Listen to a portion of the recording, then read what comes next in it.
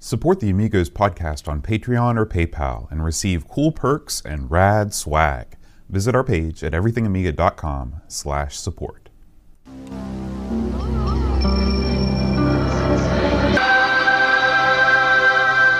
Amiga, the first personal computer that gives you a creative edge.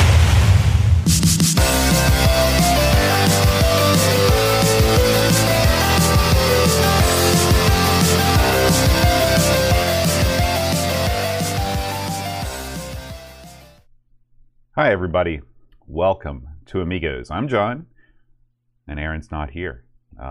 For the very first time in the more than 4-year history of the Amigos, Aaron, the Devil Bunny, is not present on an episode of the Amigos. Unfortunately, Aaron has suddenly fallen quite ill. Nothing super serious, just a stomach malady, but he is unable to record. However, I would be loath to break the streak of never once having missed a week of Amigos, with the exception of Amigathon weeks. And so here I am, alone in Amigo Studios for the very first time. Just as a little bit of trivia for you long-time listeners to Amigos, the last time that this show was recorded with only one host was way back in September 2016, episode 61, the Lotus 3 episode. That episode was filmed with Aaron solo, reporting from Amigo Studios East, Mark 1, Aaron's bedroom, with a Rock Band mic. So that was early days in the show. In fact, it was only 10 or so episodes after we started videotaping the show at all, when we transitioned from an audio-only endeavor to a video scene as well. And it has been almost 2 years to the date since we last covered a Dune game on Amigos. The last episode we covered a Dune game on, which is Dune 1, which I guess is the only other Dune game for the Amiga, was 2 years ago, February 10th, 2018. So it's hard to believe 2018 was 2 years ago, but it was. And we covered Dune 1 on episode 132. So anyway, I hope you'll join me on this solo journey.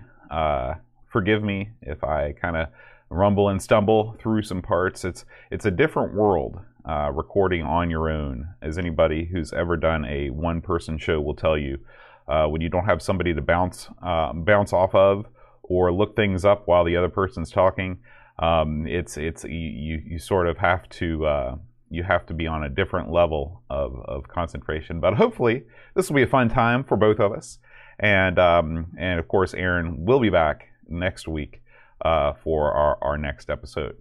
So all that said, let's jump right into this week's Amiga News. The gamble train has rolled into the station, and there is a ton of Amiga news this week. We want to start things off with a very somber story. Greg Tibbs, the inventor of the Rejuvenator, has passed away. This is reported by Amiga Love, who has gotten to know this guy over the years, apparently. And I guess his cousin Herman contacted Mr. Love today and told him the news. This is Greg Tibbs invented the Rejuvenator, and the Rejuvenator is sort of known as the ultimate non-destructive upgrade for the Amiga 1000. There were still in the heyday of the Amiga, there were several internal upgrades made available for the 1000. There was a board called the Phoenix board, which allowed you to upgrade the chip RAM, and I think it included something like 4 different slots for Kickstart ROMs. So you could switch between any of the 4. However, this was a destructive upgrade. You had to it was a one-way trip, modifying your 1000 in this way. And what made the Rejuvenator board different is that it was a non-destructive upgrade. It basically just sat inside and atop your existing Amiga 1000 board. It gave you the same RAM upgrade. It allowed you to attach a certain type of flicker fixer, and it gave you an additional kickstart slot, so you could actually so you wouldn't have to put in it gave you a kickstart slot, so you wouldn't have to load the kickstart disk upon boot like you did with the original Amiga 1000. So huge loss for the Amiga community. Our condolences go out to the family of Greg, and just it's a sad week for the Amiga community at large. Moving on down the line, let's talk about this week's episode of the 10-minute Amiga Retrocast. This week's episode of Tin Mark Show is kind of, I wouldn't call it a rebuttal, it's just sort of a different way of looking at the Amiga scene in the United States. He calls it the truth about the Amiga in America. And if there's one thing I've learned about being involved in the Amiga community, is that nobody's got a corner on the truth. When you are dealing with the world of vintage computers, there are many different stories and many different angles to approach each way of looking at a particular aspect. And it's so nice that we are in a community where all these different voices can be heard. A couple months ago, we were on a show produced by Retro Man Cave about the Amiga scene in America. It was me and Aaron, and Amiga Bill was on there, sort of representing America.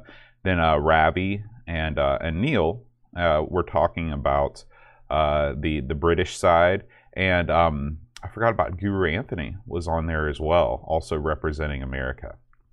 So anyway, we and by we I really mean Aaron, because Aaron was actually around in the scene in the day, and it's sort of the height, what is recognized as the height of the Amiga in America in the late 80s.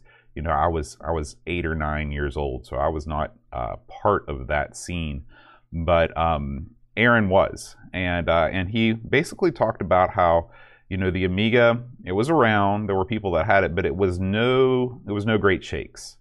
It definitely existed in the shadows of the PC market, which was just massive, and then even within the shadow of the Macintosh market, which was a fraction of the size of the PC market. Now, Doug gives a different take. Where he was in the United States. There were several Amiga shops around, and there were lots of different dealers and software developers. He talks about the range of magazines that were around. He does make the point that in the United States, the Amiga was always thought of as a sort of a productivity machine more than a gaming machine. So many of the people that were into playing games in the United States were console people. And the Amiga, at least in Doug's view, was mostly seen as a machine that you could do serious creative work with. So anyway, it's always good to hear other viewpoints. The one thing that makes talking about how popular something was difficult is that there aren't any 100% concrete sales numbers out there. There just aren't. People have done a lot of detective work and inferring and things to sort of get an idea of how many, PCs were sold within this time period, how many Macs, how many Amigas.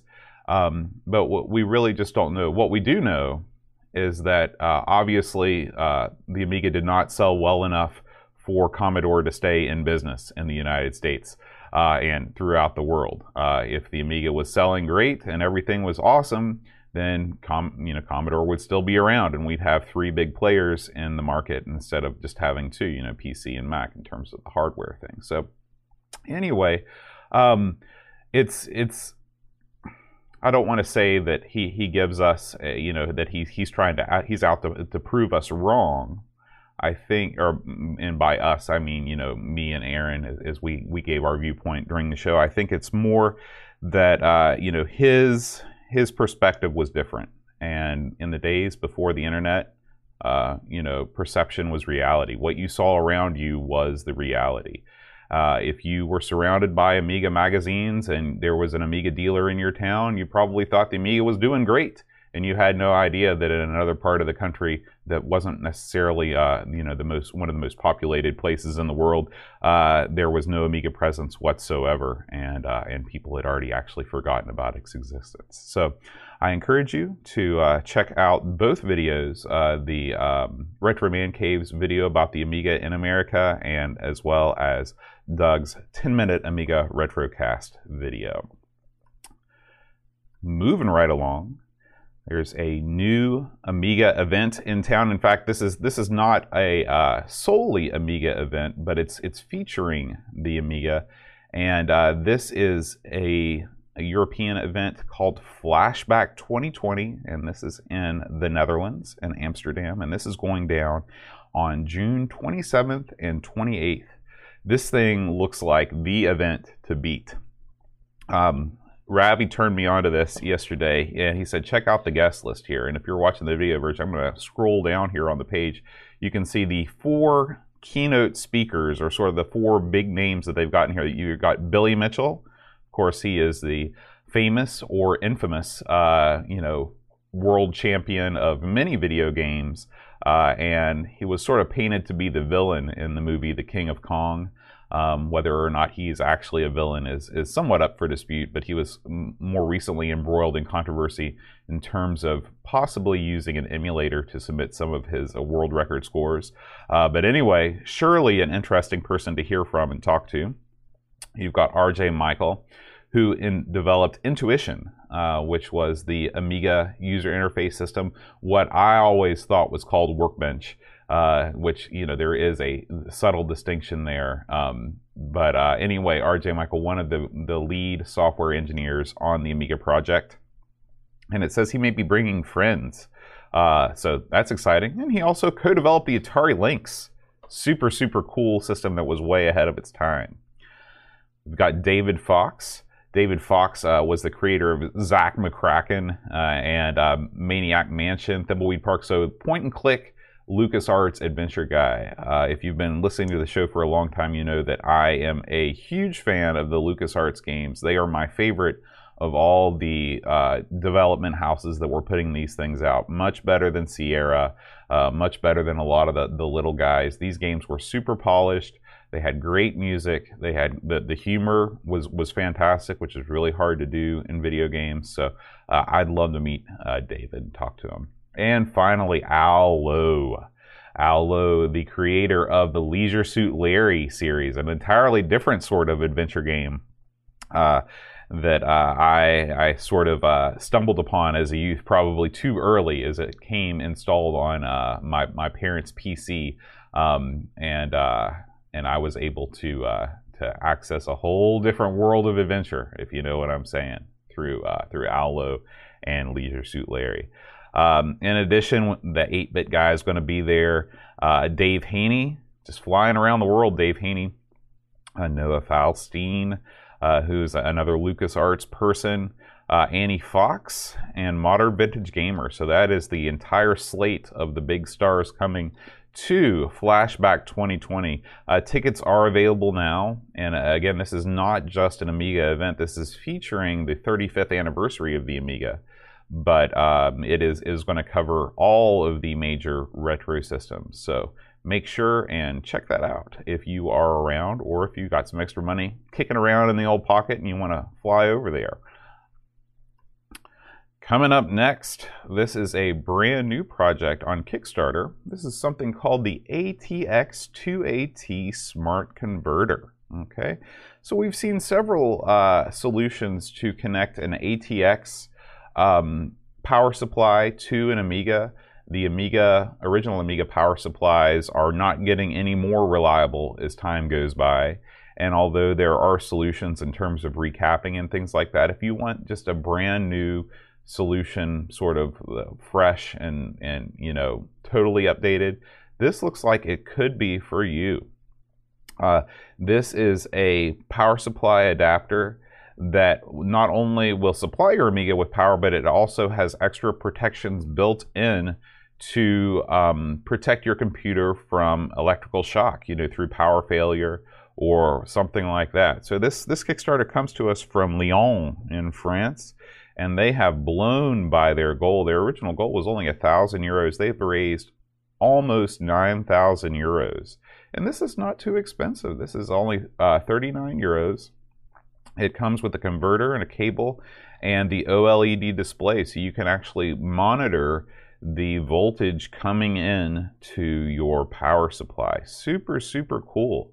And this thing looks like it's small enough to possibly be internally mounted. And again, this is not the actual power supply itself. You'd still be using an old AT or ATX power supply, but this is sort of a mediator between that and your retro computer of choice, so you can monitor the power and make sure that it's getting the correct voltage. Super, super cool. Super, super cool. All right, moving right along. We are going to head on up to our next news story. This comes to us from AmigaWorld.net. And there are some new A1200 badges in town. This comes to us, again, from AmigaWorld.net, but these are actually found at Amiga Kit. If you are hankering for a new A1200 badge, these are, case badges have been around for a while. But these are some new designs, some new styles. So if these appeal to you, you can check them out over at Amiga Kit. You can, they are, let's see how much they cost. Very reasonable, only £2 per. So you can get a couple and rotate them through. It's sort of like the old 360 faceplates, yeah, A1200 case badges. All right. We've got a new Flicker Fixer in town. This is an open source Flicker Fixer for the Amiga 500 and 2000.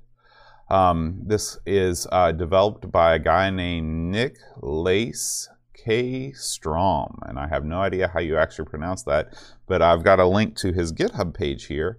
And this basically, the advantage to this Flicker Fixer is that it will mount internally into your Amiga 500.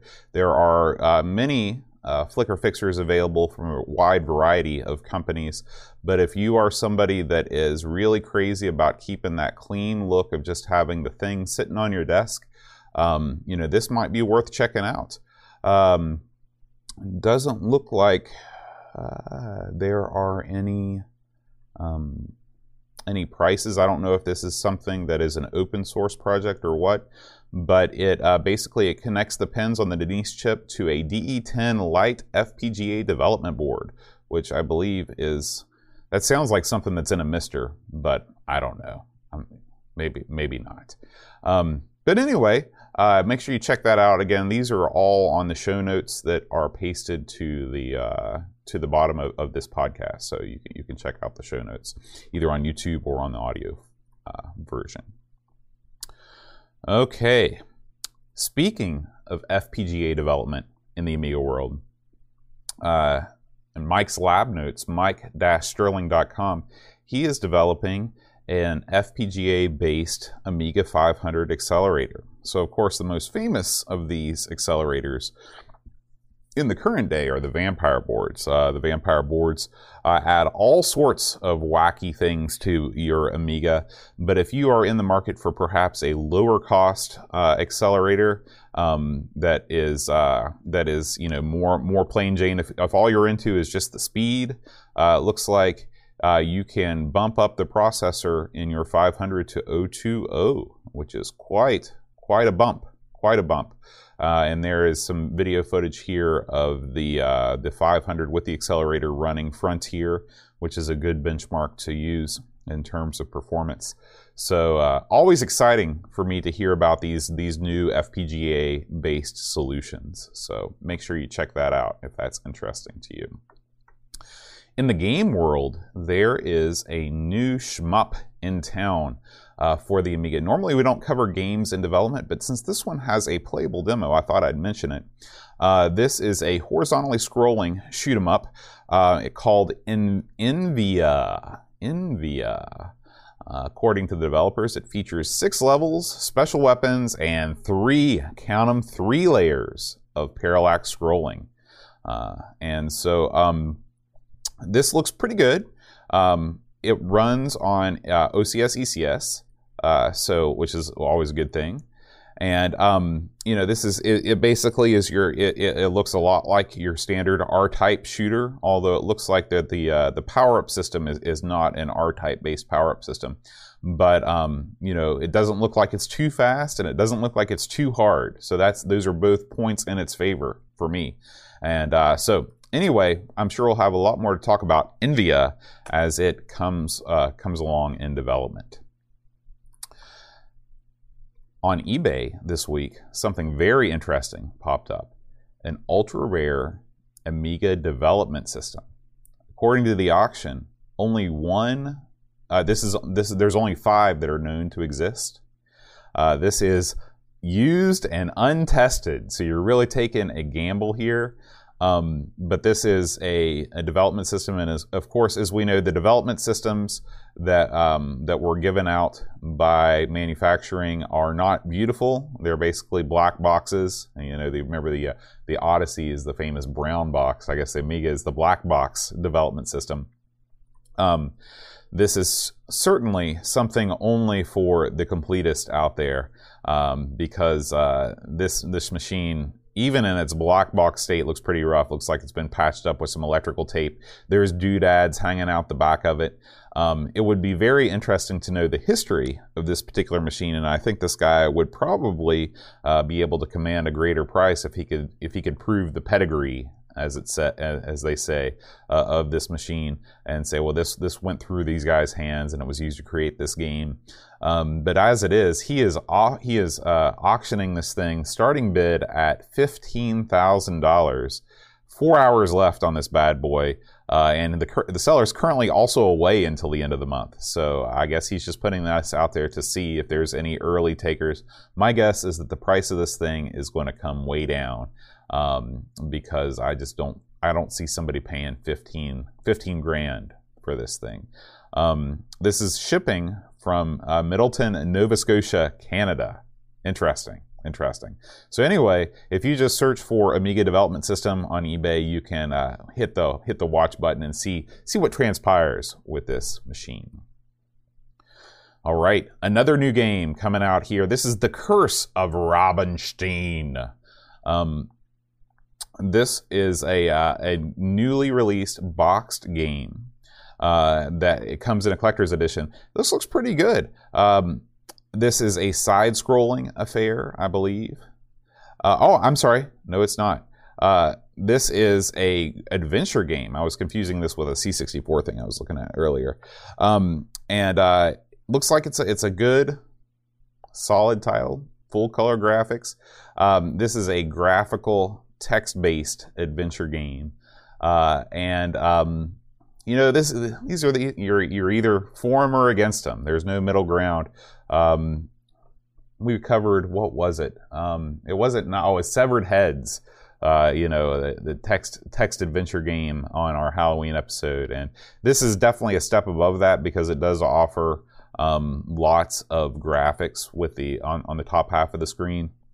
And some people really get into these. I think they're called like text. Oh, there's a fancy word for like text adventure game that people are using now. Something like visual novel or something like that. But anyway, this is available for 25 euros. Comes with your disc, the box, a micro SD card, which is interesting, stickers, and a poster. So yeah, check that out. That's over at polyplay.xyz, which is a new store to me. And finally this week, tons of Amiga news this week. If you are into creating music on your Amiga, this guy, his name is Debug Live. He is going to take you through the entire process of working with a sampler, working with various music construction tools. He's got all kinds of different doodads hanging out of the back. You got the MIDI port and all that stuff out there. And he actually talks about how back in the day he used to sample records for play on the Amiga, because as we all know, that was the real strength of the Amiga sound chip, was its ability to do sample-based music. So really, I have not had a chance to watch this yet, but I do want to check it out. It's exquisitely filmed. This guy has some major league cameras, and it looks great. It looks great. So anyway, this is the name of this video is Amiga Samplers Budget Dance Music in 1990. Check it out. All right, we are not going to do an Amiga, everythingamiga.com site update this week. I did briefly glance at what Dreamcatcher has been up to, and it is a big Rocky Horror article. And I don't want to do that without Aaron. Aaron is a huge Rocky Horror guy. He loves it. And I'll let him cover that next week, because I always tell people the holy trinity of things that I thought were cool in high school that I think are lame now: Kevin Smith, Nirvana, Rocky Horror. Sorry, no longer a fan. Anyway, that was really loud. I apologize. I've actually taken quite a bit of notes on the old Dune game this week. So we're going to dive right into it. Okay, let's talk about Dune 2. Okay, so Dune 2 was brought to us by none other than the boss man, storied member of the Amiga's Game Selection Committee. Paul Harrington suggested this one, and it was voted upon by the illustrious members of the Amiga Game Selection Committee. Let's talk a little bit about Dune, since it has been a couple years since we discussed Dune 1. Just a little bit of background about the series. This is based on a novel by Frank Herbert that was released in 1965. What a lot of people don't know is that this originally appeared in serial form, which is crazy to me, because Dune is not a short book. Dune is 412 pages long.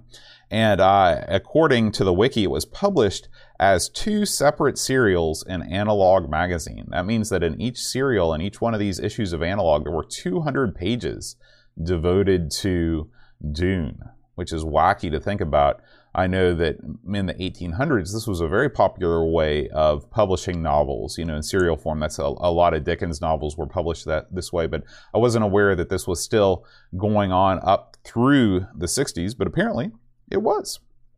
This was published in novel form after the fact by Chilton. This tickled me because at first I was like, boy, Chilton, could that be the same company? And yes, it is. The same company that produces these really thick, in-depth auto repair guides also published this book.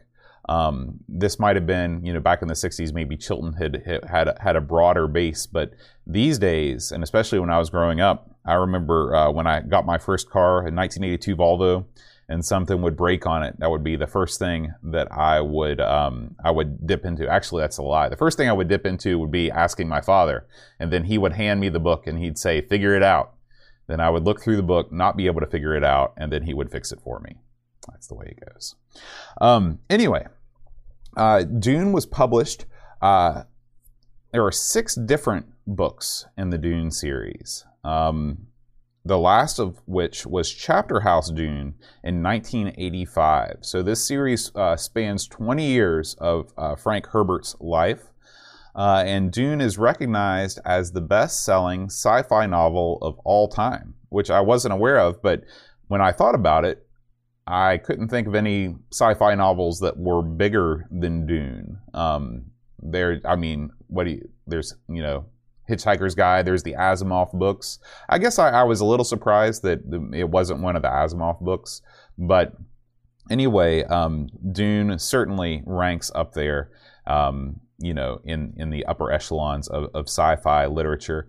I remember reading Dune in around 2010 or 2011. I was working as a substitute teacher. And if you're a substitute teacher in high school, you basically roll in, you go to the classroom, There is usually some sort of assignment that the students already are working on, and you're just there as a babysitter. So I had a lot of downtime, a lot of time for reading, so I would just check out these huge tomes from the library and just read all day. And that's how I read Dune. I distinctly remember I was a long-term sub in a health class reading Dune. And it was a good way to pass the time. It's a good read. It is definitely light on the sci-fi elements. It doesn't really go too far into like technology use and stuff like that. But what makes Dune special, at least to me, is that it really focuses on a lot of the geopolitical stuff that would follow in a future world. You know, you've got different corporations and different governments vying for power, and of course you also have this is the classic trope of the the lone hero out to save the world and all that stuff. So there's a little bit of everything in here, but it reminds me of an interview that I read once with George R.R. Martin, where he was talking about how Game of Thrones is different than Lord of the Rings. And he said, well, Lord of the Rings is basically the story of people, but what's Aragorn's tax policy once he becomes King of Gondor? And this is the type of novel that delves into that sort of thing. It's worth noting that after Frank passed away, his son Brian, along with another author, published 2 more novels that were based on his father's notes. And this is not unlike another, it's not unlike what Christopher Tolkien has done with J.R.R. Tolkien's notes, producing the Silmarillion, Unfinished Tales, etc. So those are also out there, though the jury is out on whether they are quality as the original Dune series. And if you are curious about getting into Dune, this is one of these series. If you read reviews online, the consensus is that the strongest books are earlier on in the saga, and they get sort of weaker as they go along. But of course, read for yourself if you're at all interested. I'm sure that all of these are worth reading on some level.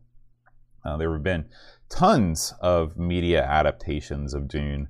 I guess most infamous is the 1984 David Lynch film, which was seen as a flop.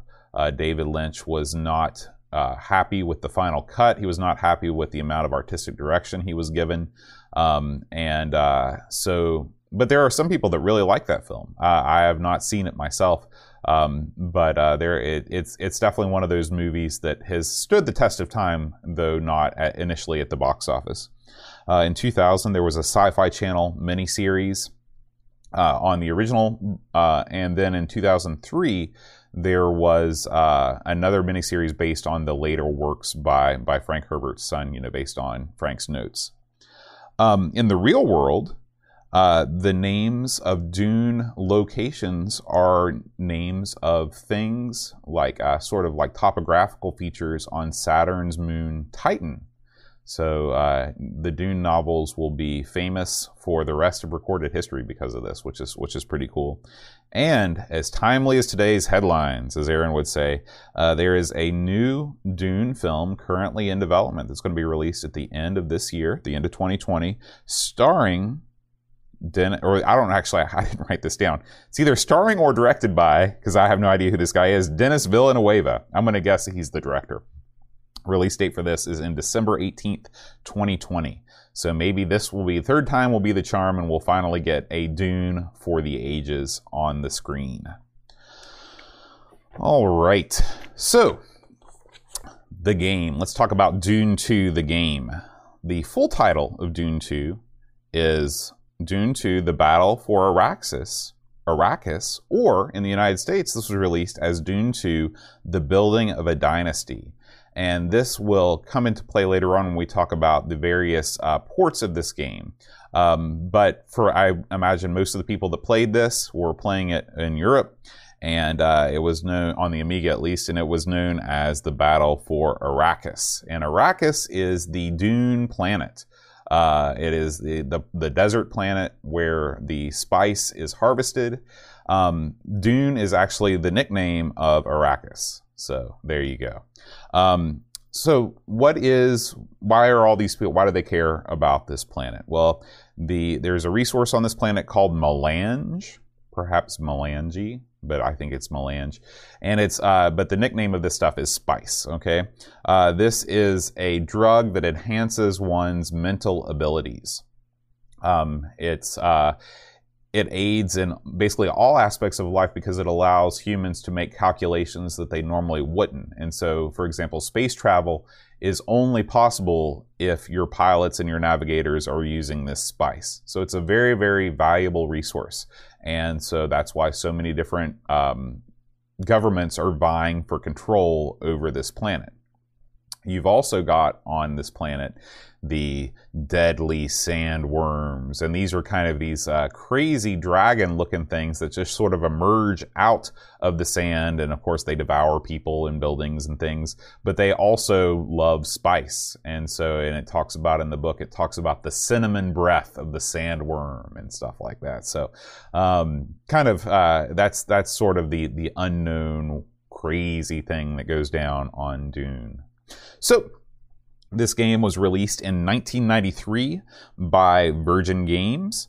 Virgin Games also owned the development studio, which was Westwood Studios. Westwood Studios came out of Las Vegas, and the two guys behind this title were Aaron Powell and Joe Bostic.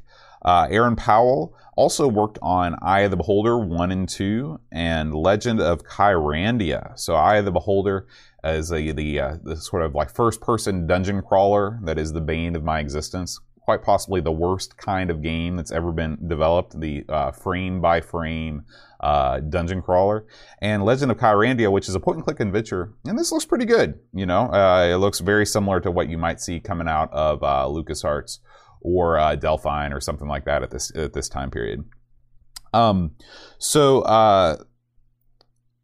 Bostic, the other kind of co-developer of this game, went on to make Command & Conquer. And of course, Command & Conquer, one of the most famous real-time strategy games of all time. This was the genesis of that.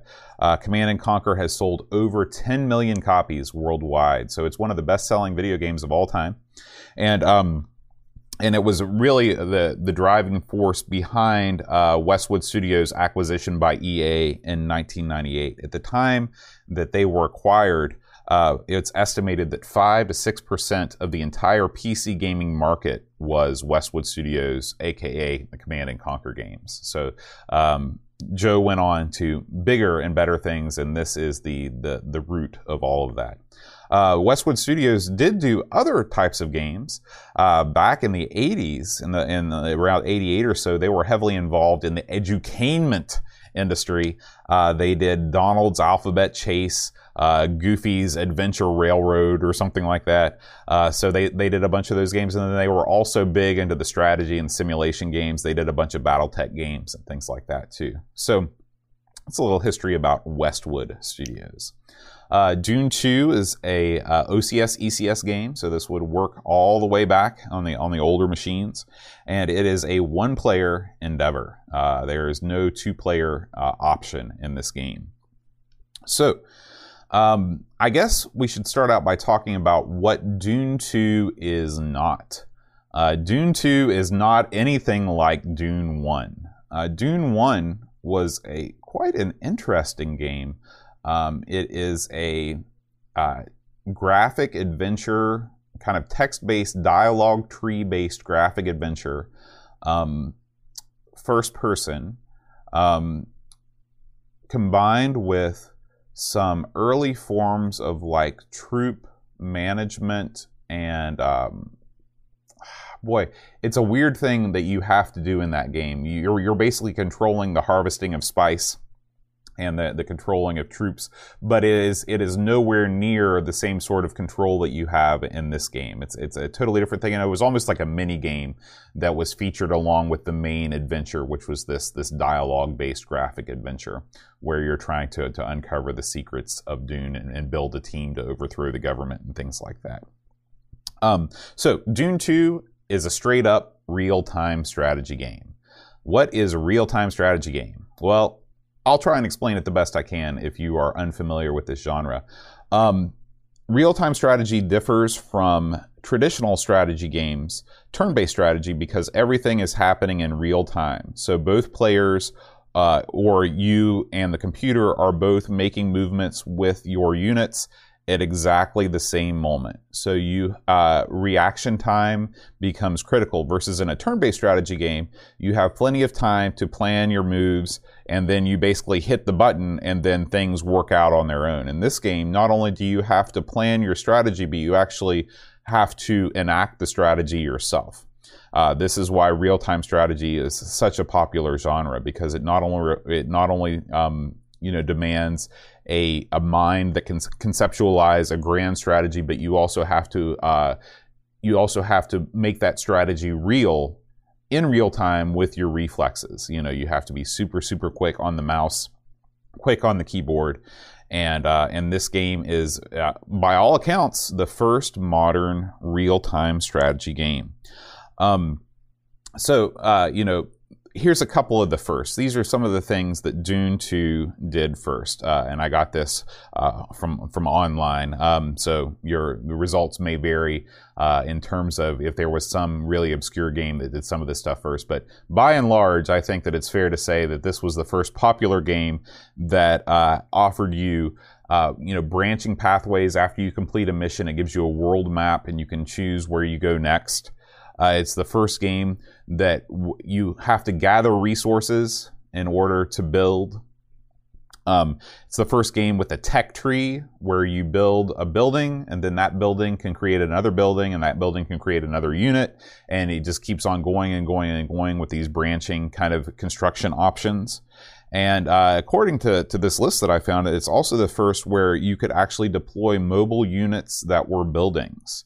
So, I know that in later games like StarCraft, that's a big deal, where you have your base, and you can actually make your base move around the map. So, anyway, lots of firsts for Dune 2, and it is very highly regarded in terms of real-time strategy fans.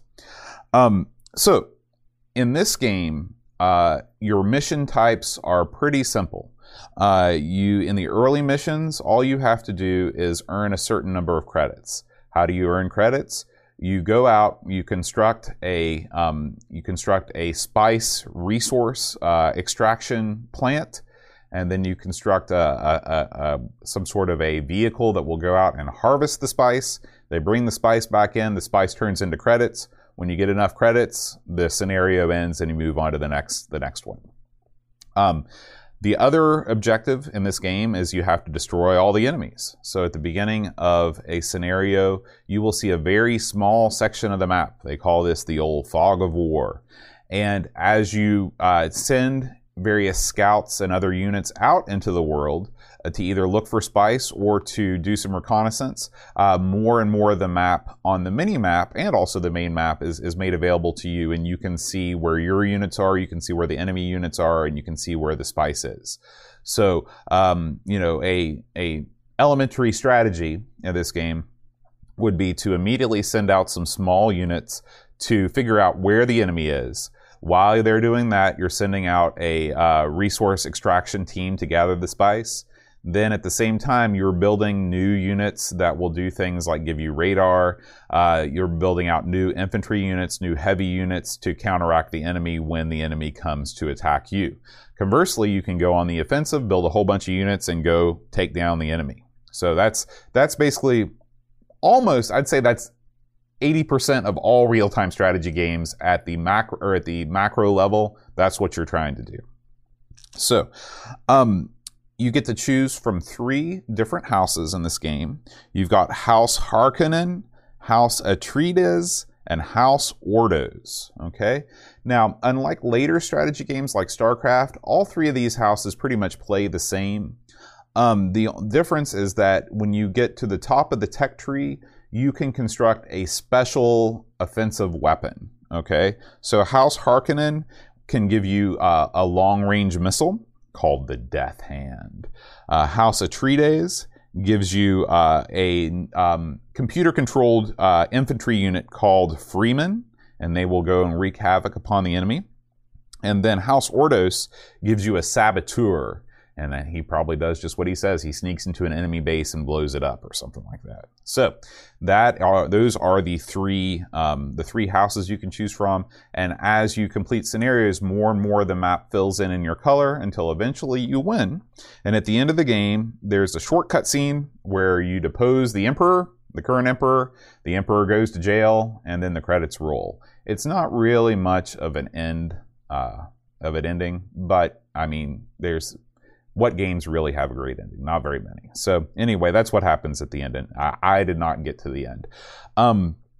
So what makes... Oh, and I forgot about the sandworms. You can't forget about the sandworms. So the sandworms are sort of, as far as I could tell, they are random events that happen in a sandworm. Well, if you are in a sandworm area, which they usually hide out, in like these sort of rocky alcoves, they will jump up and they can swallow whole units. And it's kind of a cool thing to see. So if nothing else, if you never play this, I suggest you check out some footage, because the game is a really good looking game. The graphics, although they are small, because you've got to see a lot on the map, they're very detailed, and the game, it's a good looking game for sure. So anyway, that is the game in a nutshell. So what did I like about this? This is probably the first Amiga game that I've played that is a game in a genre that still exists to this day that feels relatively modern. I could jump right in, being familiar with things like Warcraft and Starcraft, and immediately know what was going on. Even in its earliest days, they kind of perfected the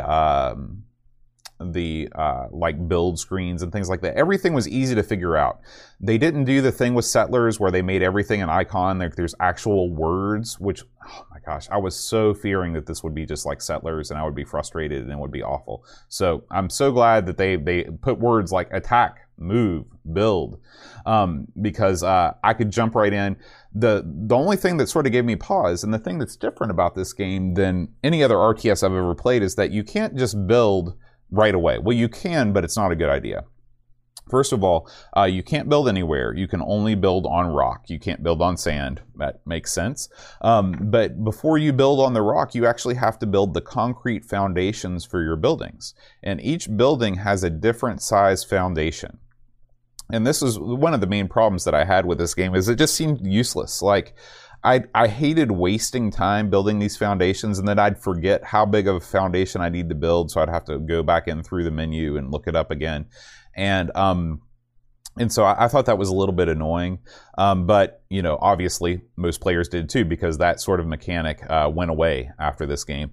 But anyway, once you get past that, you build a structure, and that structure can produce a particular unit, or it can produce a different kind of structure.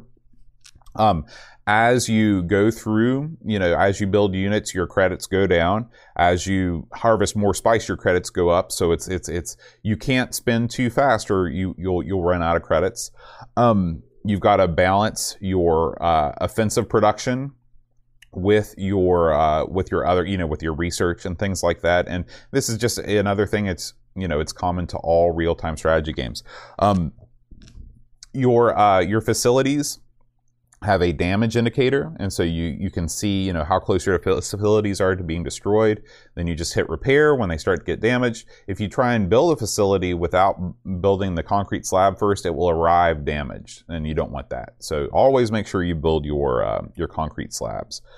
The keyboard shortcuts on this game were very intuitive. I love keyboard shortcuts. I use them all the time whenever I'm doing anything, and they're all mapped to the first word of the command. So attack A, you hit the mouse button, you click on the thing you want to attack, it attacks it. Very, very easy. Very, very easy. Now, one thing that this game lacks is any kind of right-click macro, where it would be great if you could assign a certain maneuver to right-click. And what would be even better if it was just context sensitive. So it would know that if you click on an enemy, it means that you want to attack that enemy. And we'll talk more about that a little bit later on. This is, some people would call this a pro, some people would call it a con, but there's only one resource to mine in this game. It's just spice. So, you don't have to worry about, am I sending enough people to gather this versus this? Everything is only one spice. And of course, I think in StarCraft, I think there's 2 or 3 resources to mine. So, and of course, in Age of Empires and all these types of games, there's always different resources. But I call that a pro, because as someone with a limited amount of time to play this game, I could jump right in and understand the game with one resource pretty well. This game does have some things that I didn't like.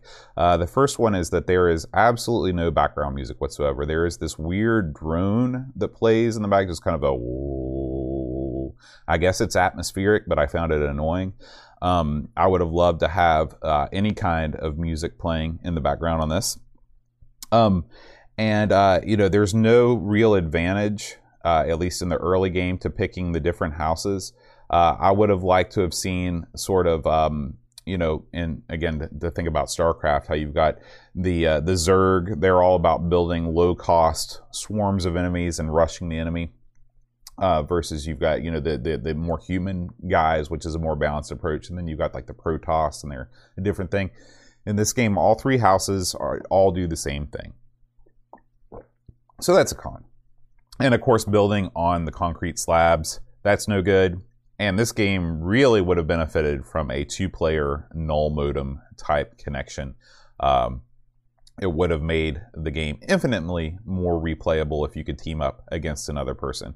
Of course, this is well before the internet became established. And I don't know what kind of technical challenges might have come from having a null modem connection, if there was just too much action going on the screen or what. But anyway, that would have been nice.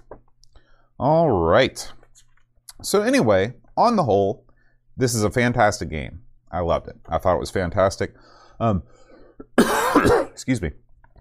This game did get some ports. It was ported to DOS. Actually, I think that the DOS and Amiga versions arrived pretty much simultaneously. The DOS version adds background music, which is great. It adds, when you talk to your advisor, it adds some background colors there. It's a weird thing for the Amiga devs to take out, because they could have easily done that. But other than that, I mean, to me, I tried to go back and forth, and I couldn't really tell any difference in the graphics. I'm sure that there is some minor graphical detail, and I'm sure the PC version does look slightly better. But on the whole, this is nowhere near looking as different as, say, the PC port of Syndicate versus the Amiga port. These are much more similar. This was also ported to the Acorn Archimedes, believe it or not. And I watched some footage of this being played on the Archimedes. And again, it looks very similar, but there is background music on the Archimedes port, and it is great. So again, it kills me that so many Amiga games don't have background music. It just kills me. And finally, 2 years after this game was released, the Mega Drive version came out. And the Mega Drive version is the best version, okay? It's the best version because they've replaced the keyboard commands with a context-sensitive cursor, okay? So you can actually maneuver through these zones, and when you click on something, it does what you want it to do. If you click build and you push the thing, it will build it. If you go to the if you click on an enemy, it will assume that you want to kill that enemy. The music is fantastic. Of course, the Genesis known for its great music. The graphics are more colorful. They were completely redrawn for the Genesis version. Now, there are a couple downsides. The tech tree has been simplified in some ways. There aren't quite as many options on the tech tree, and there is no longer the level progression is linear. There's no clicking on different areas of the map. Now, you could say that's a pro because it doesn't matter on the Amiga version what order you do the missions in. It does them all anyway. But for me, that's definitely a con because I like to have options. If I get frustrated with one mission, I like to be able to go to another mission and play it. So that's a con for me. But, you wouldn't think that this would be a good console port because it is cursor based. But after watching people play it and hearing people talk about it, you owe it to yourself to check this out if you're a fan of Dune 2. It's supposedly very, very good. So very, very surprising. This thing reviewed great. It reviewed in the high 80s or 90s. Amiga Action gave it an 88.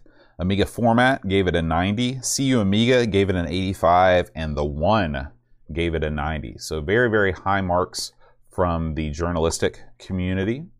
And we got tons of user reviews this week for Dune 2 over on the Discord. Just a reminder, if you are a Patreon supporter, you get access to our Discord server, and you can post reviews as well as chat with us about any old thing you like.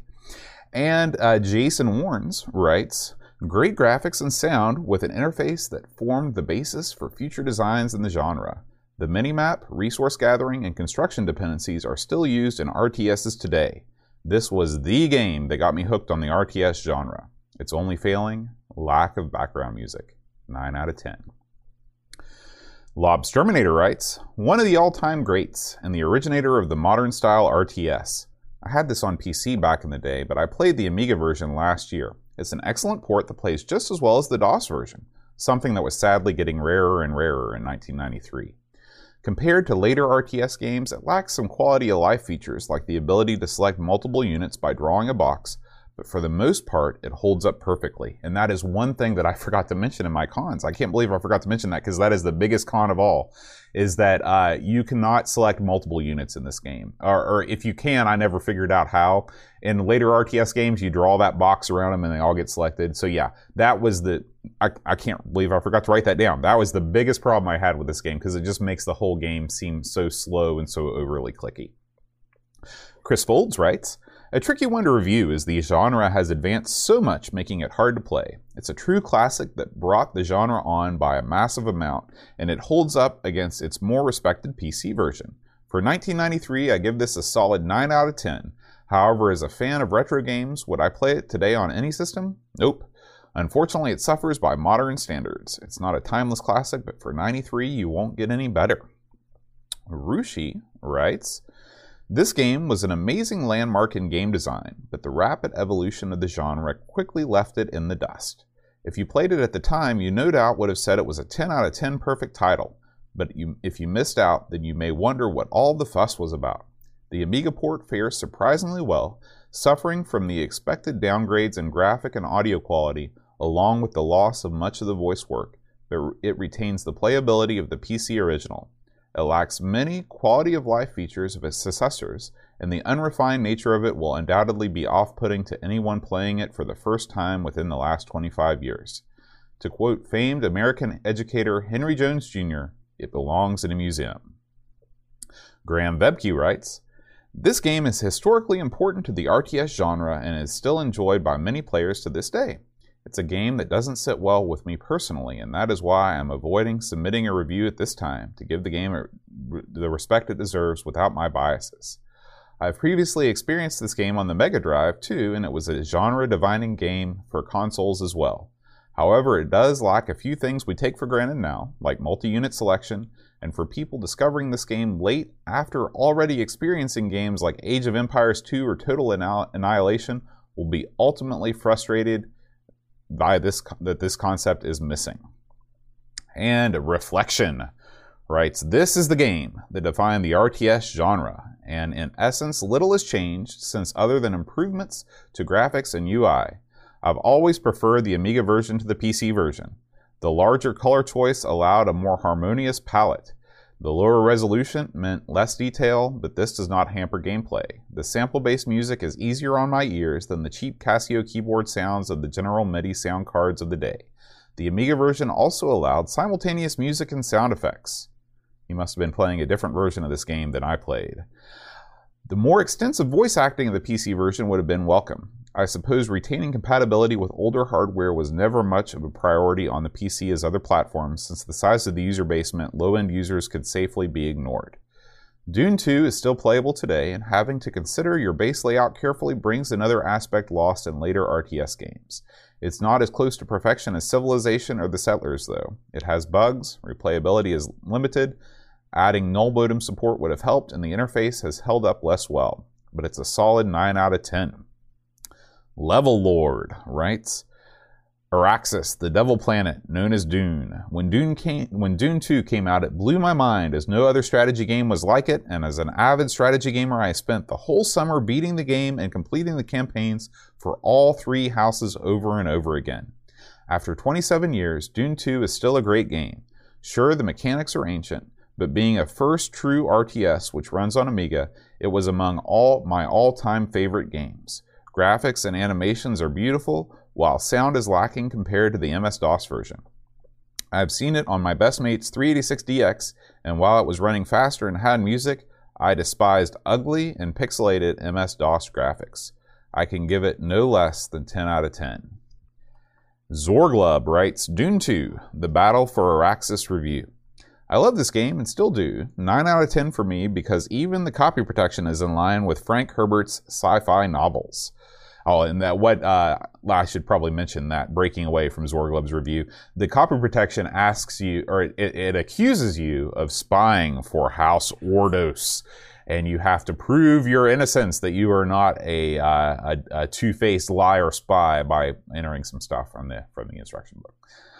Anyway, love the book, love the movie, and was engulfed in the game back then. I'm really looking forward to the movie remake. I suspect I will return to the game from time to time.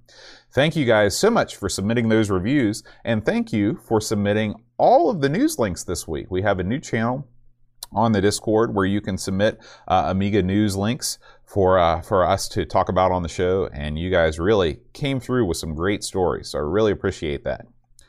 All right, we should take a second to thank all of the fine folks that make Amigos possible.